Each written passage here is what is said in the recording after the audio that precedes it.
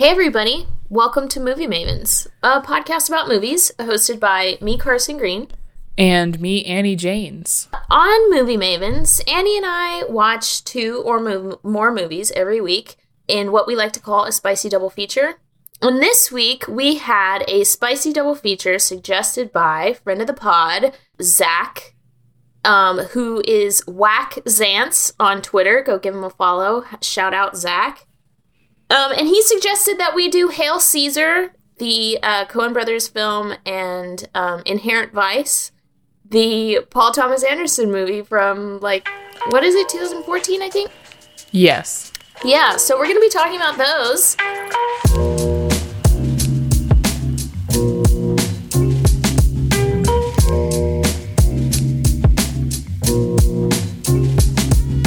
However, before we dive into that, Annie, is there anything that you have been watching over the past week or two that we should know about?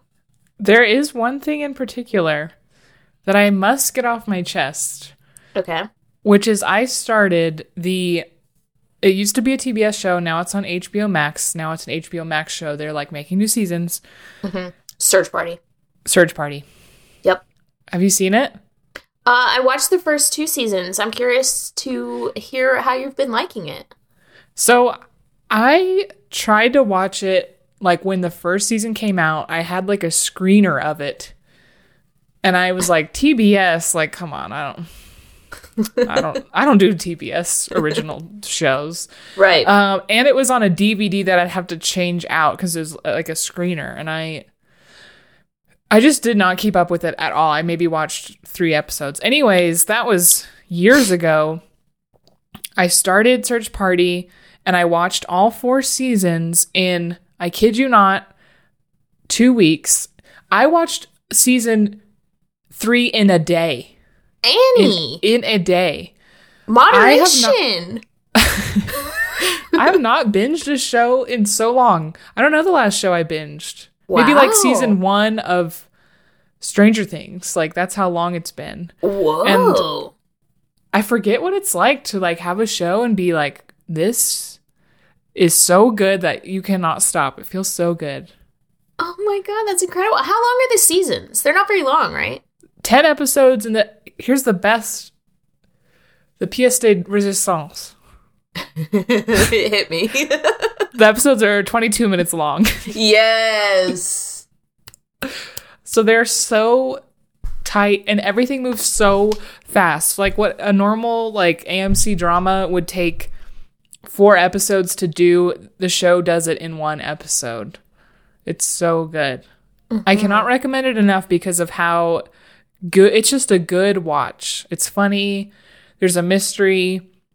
The mystery isn't the star of the show, but it's really good, and you can tell they care about it at the same time. Unlike 2 movies we're going to talk about when it comes to their mysteries. Okay? Fucking slam. Season 4 of Search Party went to the wildest place imaginable, and there's 2 more seasons coming, I guess, from HBO, and I cannot wait I have no fucking clue what they're going to be about. Wow. Mm-hmm. And it has our girl crush. Yes, and she directed one of the episodes. Oh, okay. You know that show Shrill? Yes. Mm-hmm. We've talked about it before. Yes. That show is just all right, but what I do like about it is I can tell that a woman made that show. Oh, yeah. And it's not just a woman making Search Party, but I can feel the hands of a woman on the creative direction side, and I love that about it. Oh, wow. Oh, I'm so glad you brought that up because I cannot wait to talk about that in these 2 movies. Oh, these 2 sausage fests? Yes. Yeah. So, yeah, that's Search Party on HBO Max. There's 4 seasons out now. I haven't been watching any TV, unfortunately. But that's not true. I watched the first episode of, Alan versus Pharaoh. Oh, I watched all of that. Oh, okay. What'd you think? So I just watched the first episode, and to me, it was I guess, like, the show itself was okay. I mean, it was just, like, a series of interviews and then, you know, like, home video and shit like that. There was nothing about, like, the production of it that was enthralling to me. But it was just very obvious that, like, these people are still traumatized and they're, like, still living out this nightmare. And so for that reason, like, they just, like, very clearly felt like they needed to be in therapy and not, like, sitting in front of a camera, like, telling their story, you know? And so for that reason, it felt, like, almost exploitative. And so I didn't continue. But I am curious. Later on, I already forget her name. Who's the daughter? Like, the main victim? Yeah, her. I think she, like, was sort of adamant about making the doc because like you said, it's been so long and almost nothing has happened. But the wildest thing about the documentary is that it has excerpts from Woody Allen's, like, autobiography or biography, whichever one, where you write it about yourself, that he... Auto. Yeah. So it has sections of the audiobook of that he is reading. And those are the most incriminating parts. Not the most, but those are incredibly incriminating. Yeah. I don't know if I felt it was exploitative, but I certainly didn't know the whole story. And I bet a lot of people didn't, so... I mean, I just know, like, the glossary overview of it. I only knew about his wife/stepdaughter. Oh, right. I don't know why it didn't end there. That's all the evidence you need them to. I don't understand. Yeah, right. Like, what? I guess what's the purpose of this documentary series? I don't know, because I don't know what the public knew before. Did we know all of this?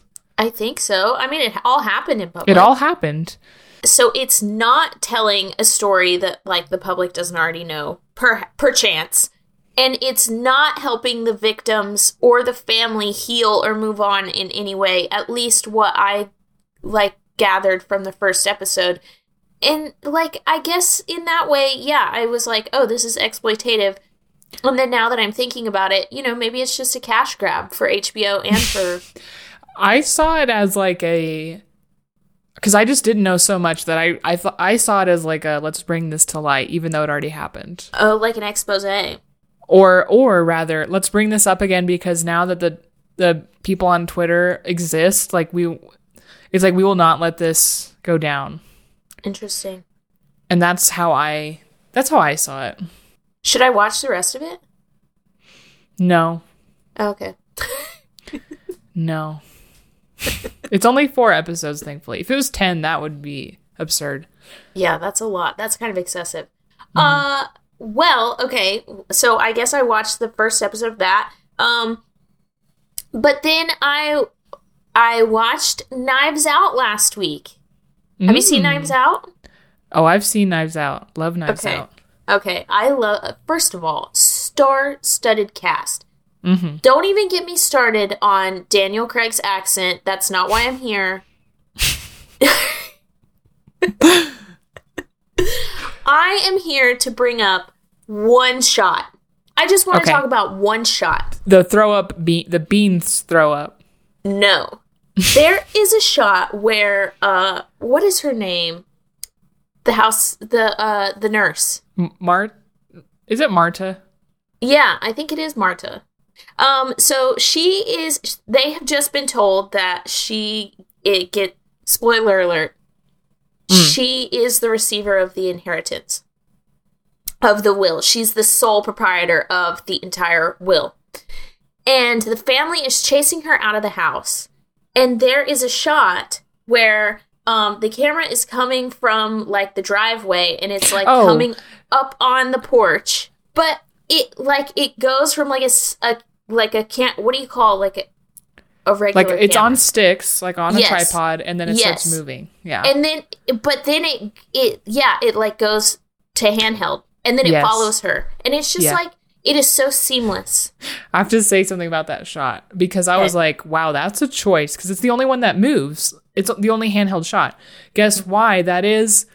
It's not some auteuristic decision on Rian Johnson's behalf, but their Steadicam broke, and they just went with it. Isn't that crazy? Well, that ruins the whole magic of it for me. Thanks a lot, Annie. Well, I'm just spitting the truth. No, but it's fun. I think it's a lot of fun. And, like, knowing that it was coming up, like, I saw her, like, she turned to, like, approach the door, and she was, like, coming out on the porch, and I, like, knew that it was coming up, and I was like, oh, my God. The anticipation. Yeah. I mean, also, did you hear that? I think Netflix bought 2 more sequels of Knives Out. Yeah. For $400 million, I think. And Rian Johnson will direct, and Daniel Craig will star in both of them.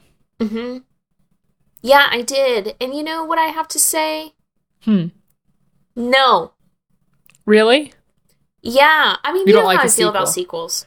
Yeah. I think it'll be fun because they'll be like little Agatha Christie one-off mysteries featuring Daniel Craig, which when they're contained like that, which I think they will be, then it'll be cool. I don't need to know any more of Marta's story. I think that's, sealed. Yeah, right. We got the shot. We got the shot. We got the beans. Dang, I wonder if Lakeith Stanfield is going to sign on. Maybe He's got to, because he's so big right now. Yeah, and he's so good. Mm-hmm. Did you see the trailer for Zola, the new A24 movie? No, I have no clue what any of that is. I just saw a poster. Okay. Well, Annie, let me bring you up to speed. Zola is based on a Twitter thread that was a Twitter thread before Twitter threads were even threads. Okay.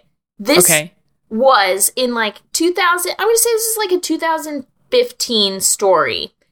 So this was back when tweets were still 140 characters, not 280 like we are privy to these days. Mm-hmm. And it was it was 100 and 15 tweets or something. I think actually it was probably closer to 180 tweets. Whoa. Of this woman telling her story of her and this other woman went to Florida to dance, to do exotic dancing, to make some money. And then shit went crazy and they found themselves in some very precarious situations. And Zola tweeted the whole thing. And then she sold it to A24 and now it's a fucking movie. And yeah, I'm really excited. Is this the first movie we have that's based on a Twitter thread? Or anything tweet related? Whoa. Maybe. We're going to be like, this is based on the acclaimed TikTok.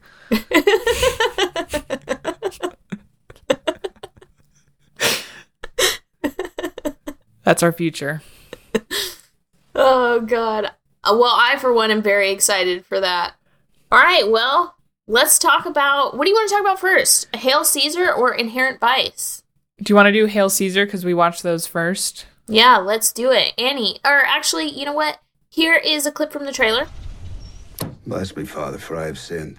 How long since your last confession, my son? 27 hours. It's really too often. You're not that bad. Here at Capitol Pictures, as you know, millions of people look to us for information and uplift and, yes, entertainment. And we're going to give it to them. And action.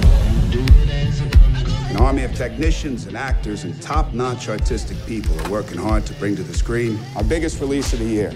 Hail Caesar is a prestige picture with one of the biggest stars in the world, Baird Whitlock. A truth we could see if we had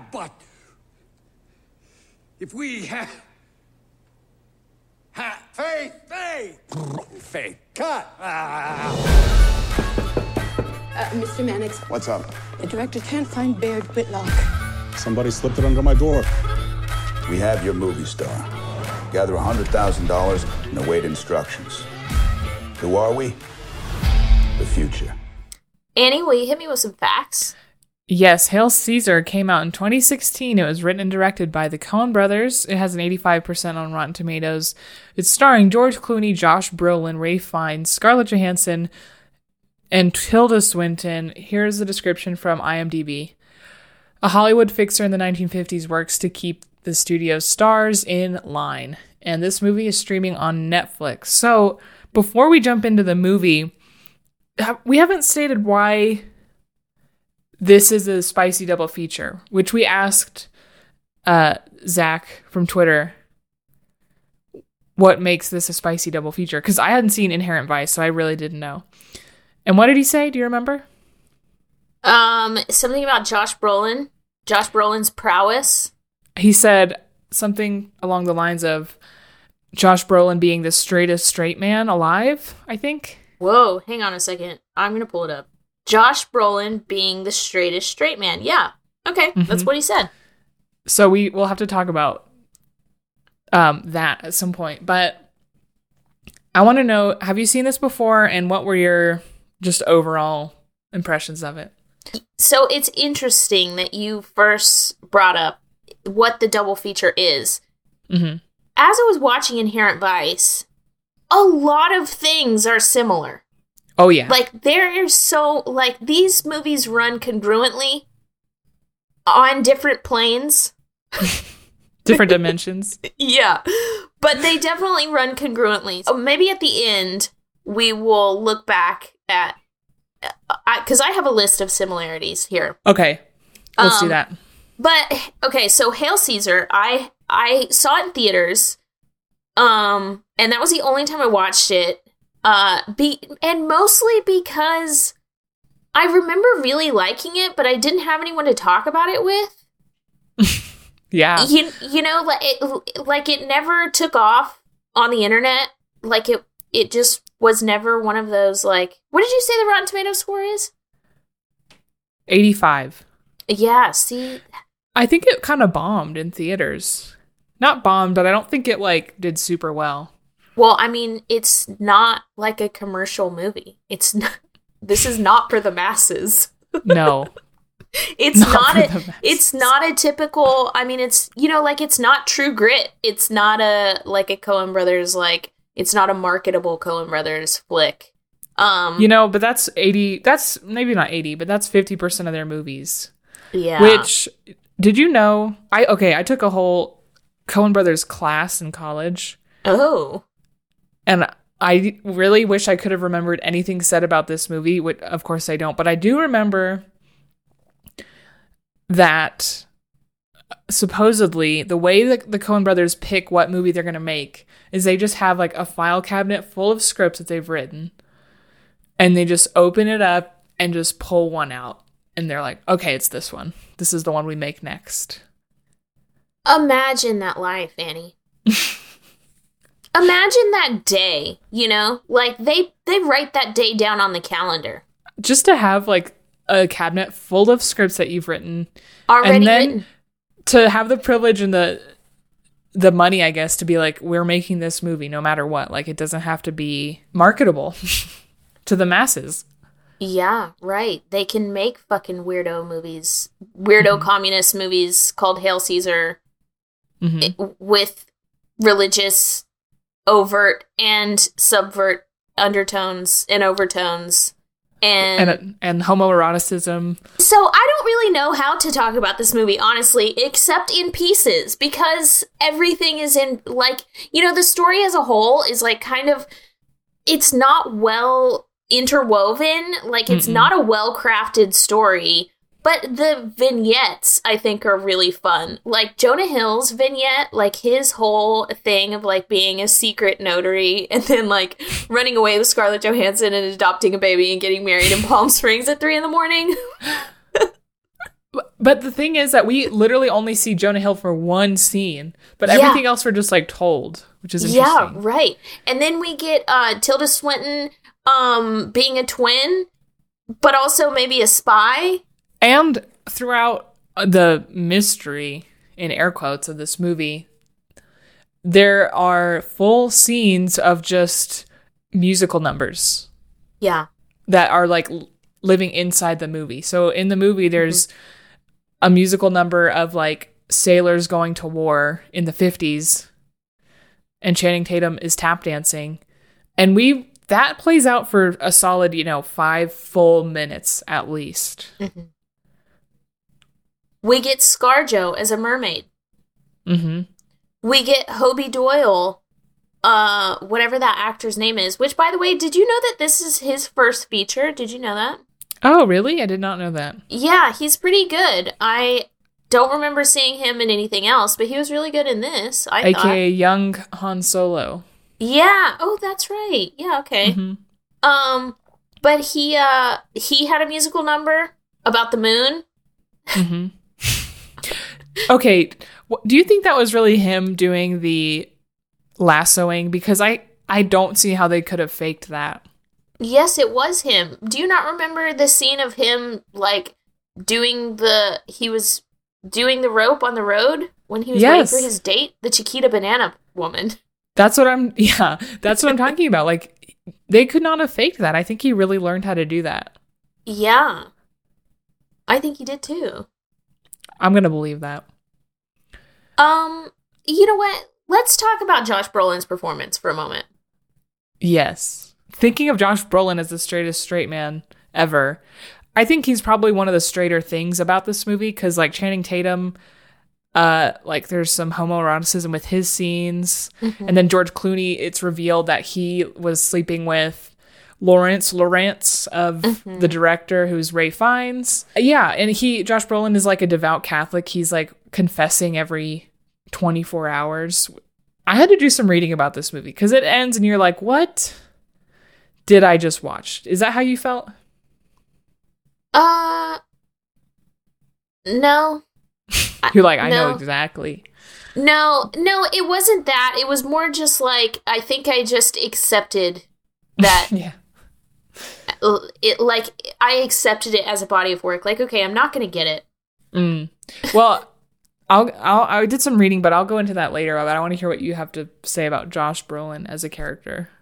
Oh, okay. I was just going to say, it's interesting that they call him a fixer. Yeah, I have the same note. Well, okay. I mean, you know this. On any set, on any film set, in any studio, anywhere, like, everyone has a purpose. And I feel like the way that this is written, it's, like, very clear, like, that he is a studio exec, and he is working, like, as the mouthpiece for Skank, who is the commie. Is he a commie? Yeah. That's what, Channing- I mean, that's what George Clooney said at the end, and that's why Josh Brolin was smacking him around. He was like, "Don't you ever say anything about Skank." I thought he said he was like a hyper capitalist or something, but maybe you're right. Oh no, wait, that is correct. Yeah, he's what's wrong with capitalism, and that's why you should turn to the dark side. But anyway, so back to the fixer thing. And it's called Capital Pictures. I just have to put that out there. Capital Pictures. Haha. Of course.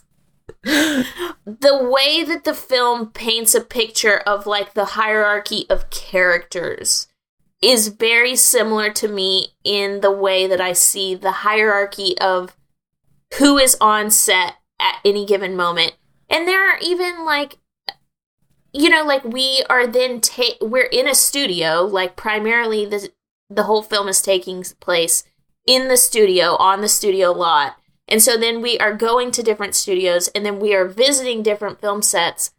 And particularly on the Hail Caesar set, there's a couple of comments and questions just made by offhanded characters that reinforce the hierarchy. So, like, there was a question that was like, do you get a box lunch or a bag lunch? Are you an extra? Are you a principal? And the guy is just like, I think I'm a principal. So that's a joke because that's Jesus. And yeah, right. Yeah, that's funny on the face value that he's just like, what kind of lunch do you get? There's this like grand metaphor that the movie is doing, which is like Josh Brolin is the Christ figure. He is Jesus of the studio. And Skank is supposed to be God because Josh is like Josh Brolin, what's his name? Mannix? Yeah, Mannix. Is a mouthpiece for Skank. We never see Skank. And when George Clooney takes Skank's name in vain when he calls him like a capitalist, Josh Brolin like smacks the shit out of him. Yeah. And then Hollywood, classic Hollywood is supposed to be like Christianity. And people are losing their faith in Hollywood because they keep talking about like the rise of television. So it's this whole metaphor. And I don't know, I see the metaphor, it's pretty clear, but I just don't know what that does for me. You know, I watch it, I'm like, yeah, I see. But that's kind of it. So I think the reason it tanked at the box office and the reason more people don't talk about it online is because it like genuinely is not like it just is unsuccessful. It tries very hard to undertake a lot of topics and a lot of different metaphors and a huge spectrum of characters, and it just is wildly unsuccessful in my opinion in terms of like delineating the story. Yes, so I have this note here, and I'll say it now, even though this relates to Inherent Vice. With Hail Caesar and Inherent Vice, the main thing that drives their plots forward is of no concern to the films, which I just do not care for. So, like, this mystery, like, George Clooney is missing, and there's, like, commies, and there's a scandal that might be released to the public. All these things are just of no concern, it feels like, to the Coen brothers. It just feels like they wanted to show off a series of vignettes. Which, and you know what? I appreciate that. Like, I appreciate the film as a series of vignettes. And I understand that as a body of work, it is unsuccessful. Yeah, I still enjoyed it. I just think, you know me, you know, when I sense a mystery, I'm like, oh, this is like what we're doing here. And it's not what we were doing there. No. See, I think really like the huge plot or like I guess, yes, George Clooney goes missing off of the set of Hail Caesar. And he ends up in, what is his name? Bert. Channing Tatum and his blonde hair. He ends up at his house. Yeah. And like that, and then like Hobie Doyle rescues him, and like that is the plot. And also there is Tilda Swinton twice. But the story is about, it's about Josh Brolin and his work and his life as a fixer. And is he going to take this job at Lockheed Martin?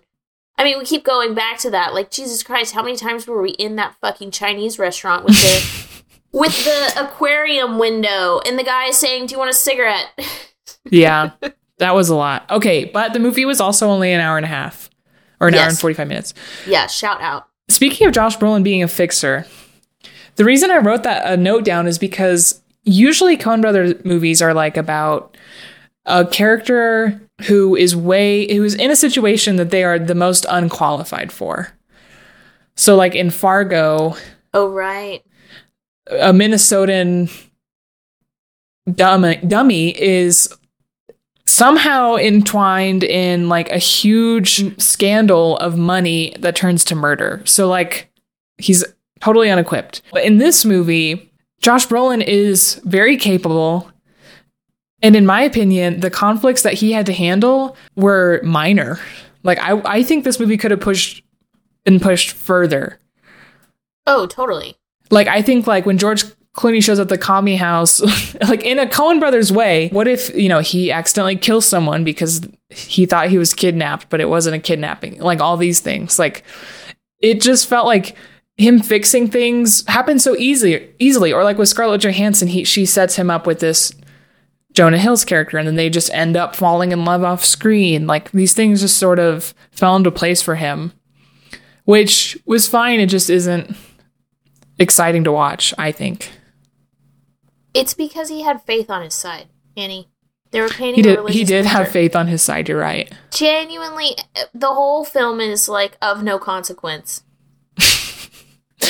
You know, that's very true. And I did like the way the characters like collide in a way at the end, but even so, I thought Burn After Reading did a better job of that. Oh shit! Another movie of absolutely no consequence, but I'm like with it. Mm-hmm. Yeah, well, yeah. Burn After Reading is like a funner watch too. Mm-hmm. Well, I don't know. I will say I love how silly this movie is, and I love anything silly. Just as a rule.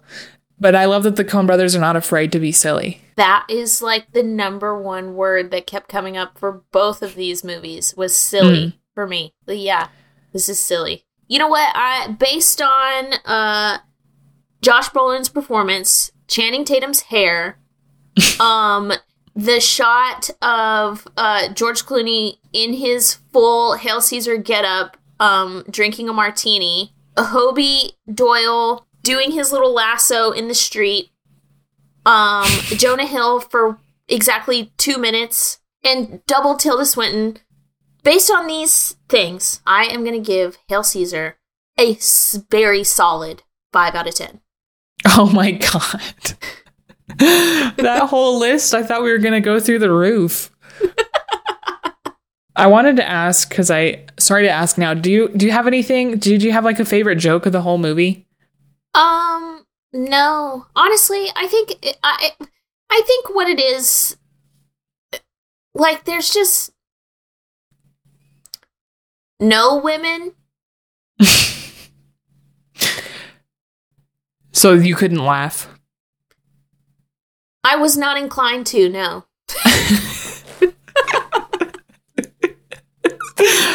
Oh my God. Okay, well, my favorite jokes were when Josh Brolin is watching his movie, like at the beginning, and then it cuts to a title card and it says something like Christ figure to be shot, and I just like laughed really hard at that.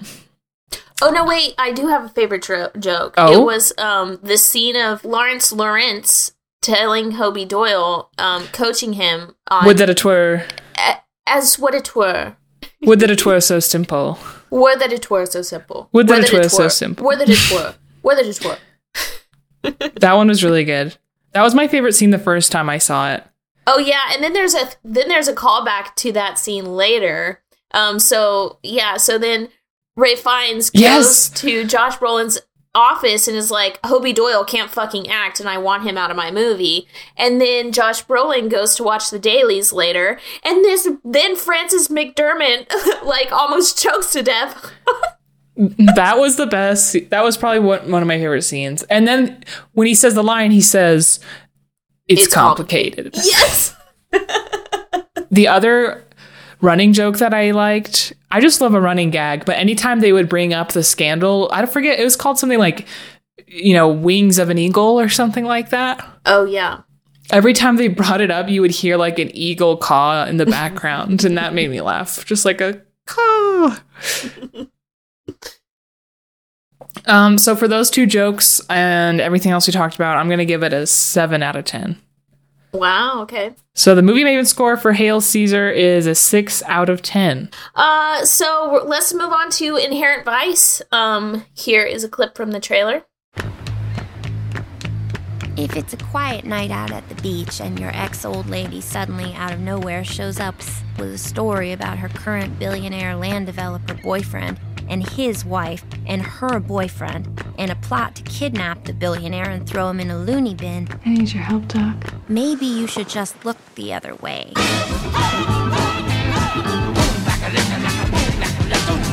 But if you're Doc, it may all start to get a little peculiar after that. Michael Z. Wolfman And Mickey Wolfman Mickey Wolfman. has vanished. So where would I find him? He's technically Jewish, but wants to be a Nazi. And a girl don't necessarily want to get into difficulties with those folks. Got a spare picture I could borrow? Annie, would you hit me with some facts? Inherent Vice came out in 2014. It is streaming on HBO Max. It has a 73% on Rotten Tomatoes. It was directed by Paul Thomas Anderson. It's starring Joaquin Phoenix, Catherine Watterson, Owen Wilson, and Josh Brolin. Here's a description from IMDb. In 1970, drug-fueled Los Angeles private investigator Larry Doc Sportello investigates the disappearance of a former girlfriend. Okay. I had never seen this before, and I didn't know until like an hour in that it was 2.5 hours, when you pause the movie, because you're like, God. There's no way we're wrapping this up soon. Like, how much left we got? Anyway, never seen this movie before, but once I started it, I thought, how have I never seen this movie before? I had the same thought. Yes, like this feels like a perfect movie for me to watch. And honestly, after watching this, the real perfect double feature would have been this and Big Lebowski, because I think they're extremely similar in that there's a mystery and a stoner, and neither are professionals. I have a better double feature. Yeah, I have a better double feature than the Big Lebowski, but I really like that your mind went to the Big Lebowski, but there's a movie. Have you ever heard of the Andrew Garfield movie Under the Silver Lake? I've definitely heard of it. Yeah, I've never seen it though. Okay, it is like, so I would say that I would suggest that as the double feature above Big Lebowski, only because, and this is huge. So like in the Big Lebowski, we trust the dude, like, as the audience, like watching the Big Lebowski, I'm like, oh yeah, what the dude is saying and what he's experiencing is the truth in terms of like just all reality. In Inherent Vice, we don't know what the fuck the truth is. We don't know what reality Doc Spatello lives in. True. Is he a reliable narrator? Question mark, question mark, question mark. That was an annoying question that I had the whole fucking time I was watching this movie. But in Under the Silver Lake, we have this, I had the same thoughts, and it's also about Andrew Garfield looking for a missing woman, or a missing fling. It takes place in Hollywood. Doesn't make a lot of sense. There's weird fucking trippy scenes. Lots of drugs are happening. Do I recommend Under the Silver Lake? Yes, if you're into that kind of thing. Okay. Well, when I started this movie, Inherent Vice, I thought I was into that kind of thing. And then an hour and a half goes by and I'm like, this isn't going where I want it to go, is it? And it didn't. It did not go where I wanted it to go, And what I mean by that is this movie really makes you feel like you're trying to solve a mystery while stoned out of your mind. Like, I was trying to solve this mystery with Joaquin Phoenix, and I thought I was high because of how complicated and little it made sense. Literally, every 10 minutes, there is a name dropped. And hang on a second. Yes. Okay, I'm glad that you mentioned that. Here I am. I'm going to riddle off a list of names. Oh my god, I wrote a list of names too. Bear with me. We've got Wolfman, Bigfoot, Shasta Fay, Puck Beaverton, Jandra, Coy Harrington, Adrian Prussia, Sportello, Dr. Lilyhammer. We have Crocker and Japonica. Fenway. Japonica Fenway. And her father's name was Crocker Fenway. Yep. And that's just the list that I wrote down. That is not all of the names that you take in while watching this movie. Yep. And then not only are there names, but there's places. There's places such as Criscaidolodon. Criscaidolodon. First of all, I'm really bad at names. I can watch an entire season of a show and be like, who's that main character guy name? That's me. I'm one of those.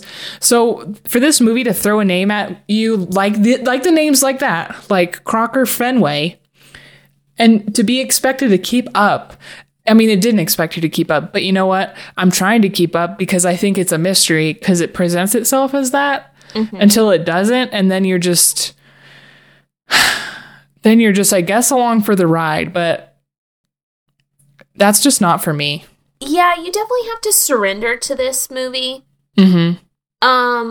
I surrendered to it as just kind of like, I'm along for the ride when I guess it was probably like 45 minutes in when I realized that like we cannot trust Doc Sportello. What made you not trust him? Well, just because, like, what fucking world does this guy live in? Like, it doesn't do a very good job of, like, painting his reality as, like, a real place. I, for some reason, was trusting him. But then, the actual narrator, the person that is narrating the story, is some woman that, like, at least I didn't understand or comprehend or, like, catch her backstory or, like, how the fuck she related to the story. Was that just his friend, like, that third woman? Yeah, like, who is she? But then we never see her, like, the places that we see her are very dreamlike. Yeah, I read a theory that she doesn't even exist, and I was like, wait, what? Right, so then who is the narrator? Whose story is being told, and who are we trusting in this movie?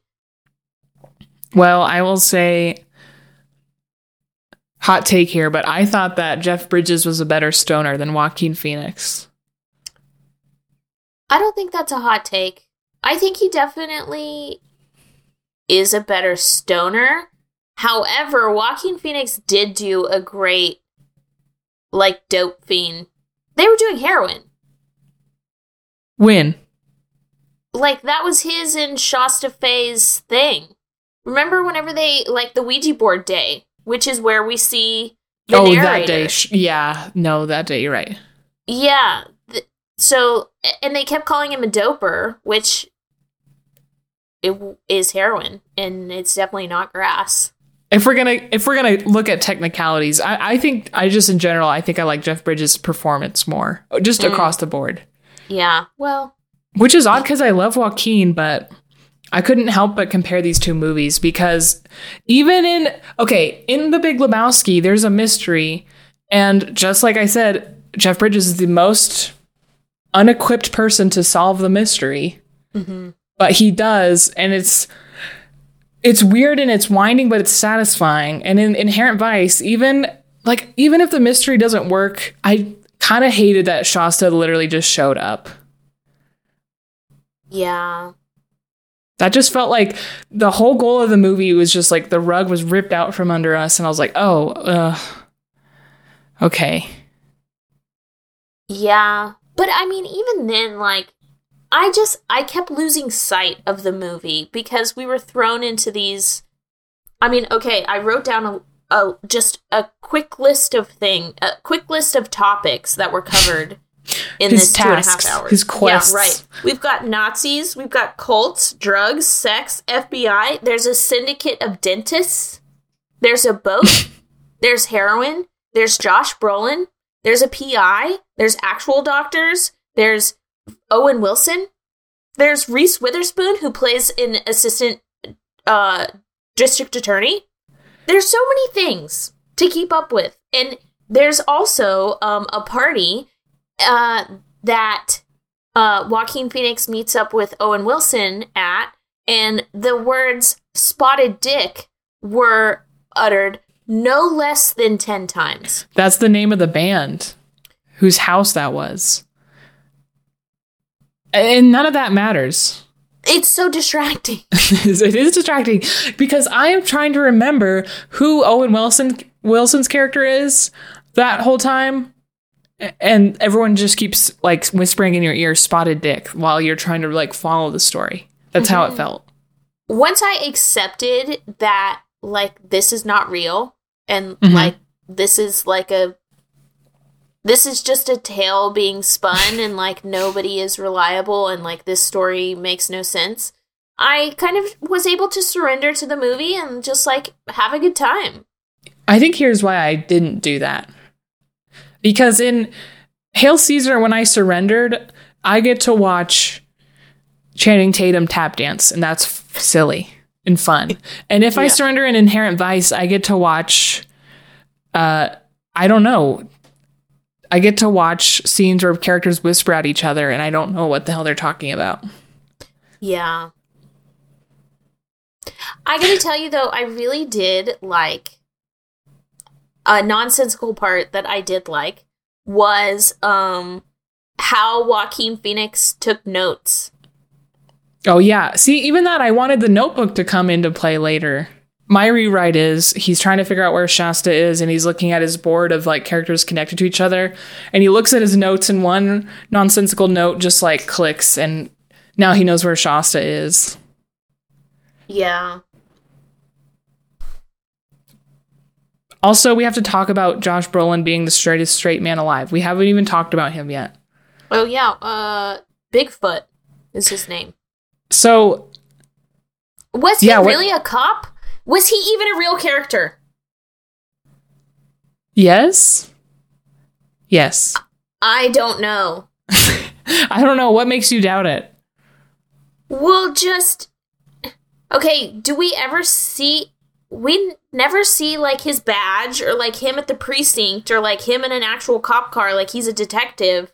But, like, I am of the impression that he is just a figment of Joaquin Phoenix, a.k.a. Doc Sportello.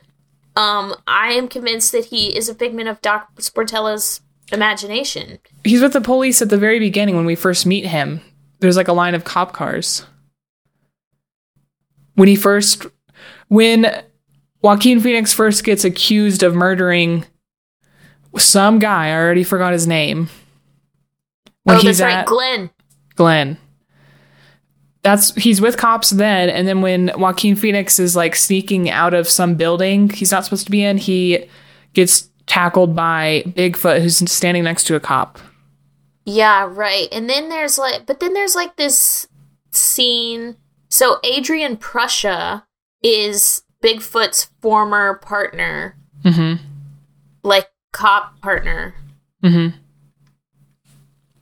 And then there's this scene where we get the female narrator talking about how, like, just, I don't know, bad of a partner Bigfoot is, and then we get, like, a shot of him beating Sportello up, and it just I don't know, it just, like, it read to me very, like, whimsical.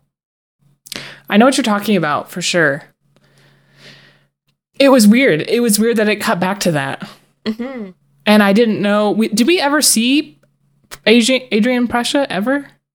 Yeah, so we got, like, one, yeah, remember, we saw him, like, in the office for, like, 2 minutes. And then the fucking Aryan Brotherhood came in and fed Joaquin Phoenix PCP.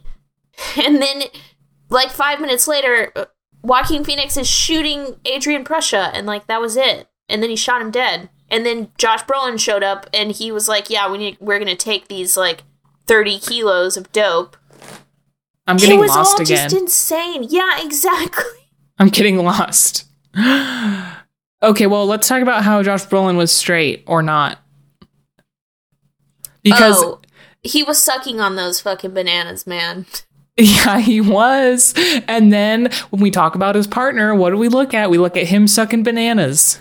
This film to me was so disgustingly male gazy. Like, there were moments where, like, I had to look away. Like, okay.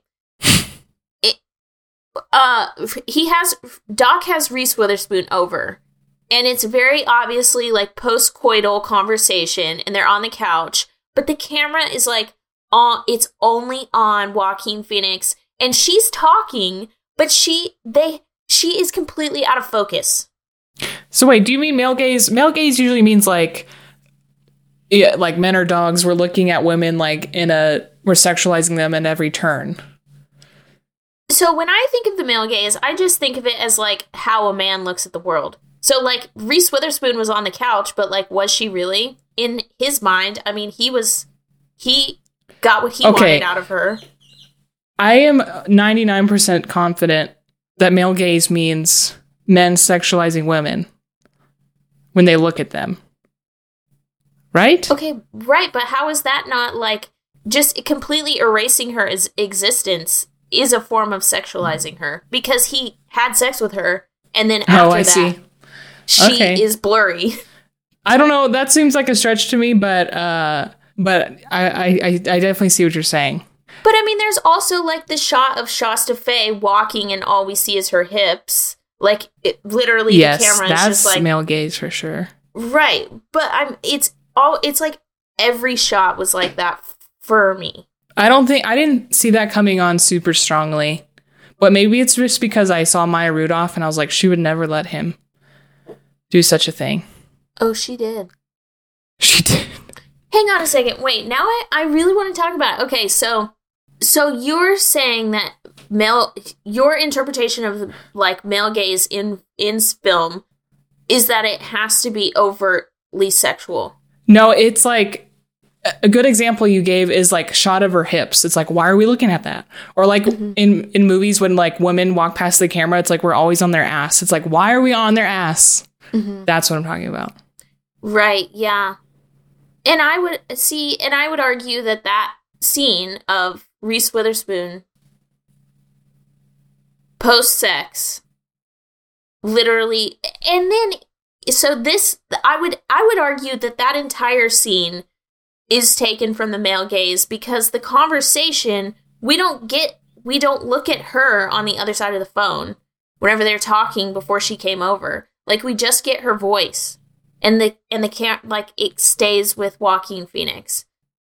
And then the next shot of her is she's blurry in the background, and it's like very obviously like they had sex and he got what he wanted, and so now like she doesn't that's matter. interesting, because you're involving like the context of the story, and I'm just saying like when men shoot a camera at a woman, they like aim it at the ass. Yeah, but I mean, isn't see, I think male gaze happens in the subvert too. I'm sure it does. I'm guessing that Reese Witherspoon was on the phone because they could only afford her for 3 days. You know? God, she's so good. She is so good. When she showed up in this movie, I was like, excuse me?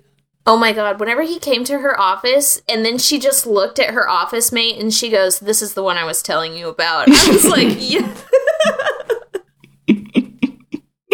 We're going to have to do a little data graph, if you will.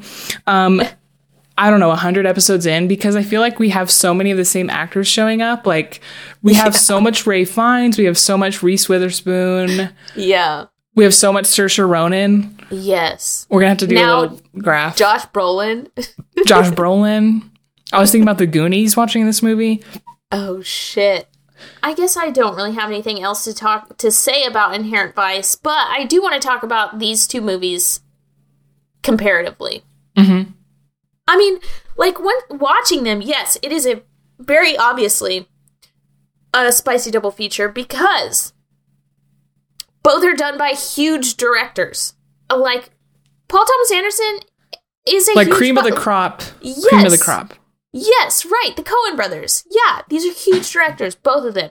Okay, they're both weird, intricate, and intertwined stories.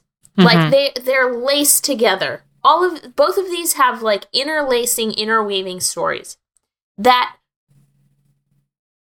are sensical. And I think one film does a better job at interlacing and telling the whole story than another. We've got Hollywood as the backdrop. So both of these movies are set in Hollywood. We've got Josh Brolin. In only one of these is he sucking on a banana, though. They're both period pieces. And both have the titles said aloud. Which, you like that in a movie, don't you? I don't know if I like it, but when it happens, I'm like, oh my God. Like, in Inherent Vice, I like screamed because I just did not expect it. What a spicy double feature that was. Thanks, Zach. Yeah, thanks, Whack Zance. Let's score Inherent Vice. Okay. You go ahead. This movie is a mystery until it isn't, and I just wish that it was. I'm going to give Inherent Vice a 6 out of 10. Okay. I actually realize I have one last thing to say just about both of them. So in the way that Hail Caesar uses religion as kind of like a prop to tell the story, I feel like Inherent Vice uses drugs as a prop to tell the story. Mm-hmm. Which I found like in an interesting way to... I mean, they're both just like interesting storytelling devices. Yeah, I guess. Drugs and religion. How original. Right. It requires a second viewing. Yes. Which I don't know that I have the energy to do now or at any point in the future. But I had a good time, and I feel like it was a little more fun than Hail Caesar, and so for that reason, I'm going to give it a 6 out of 10. Okay, so the Movie Maven score for Inherent Vice is a 6 out of 10. Both of them are.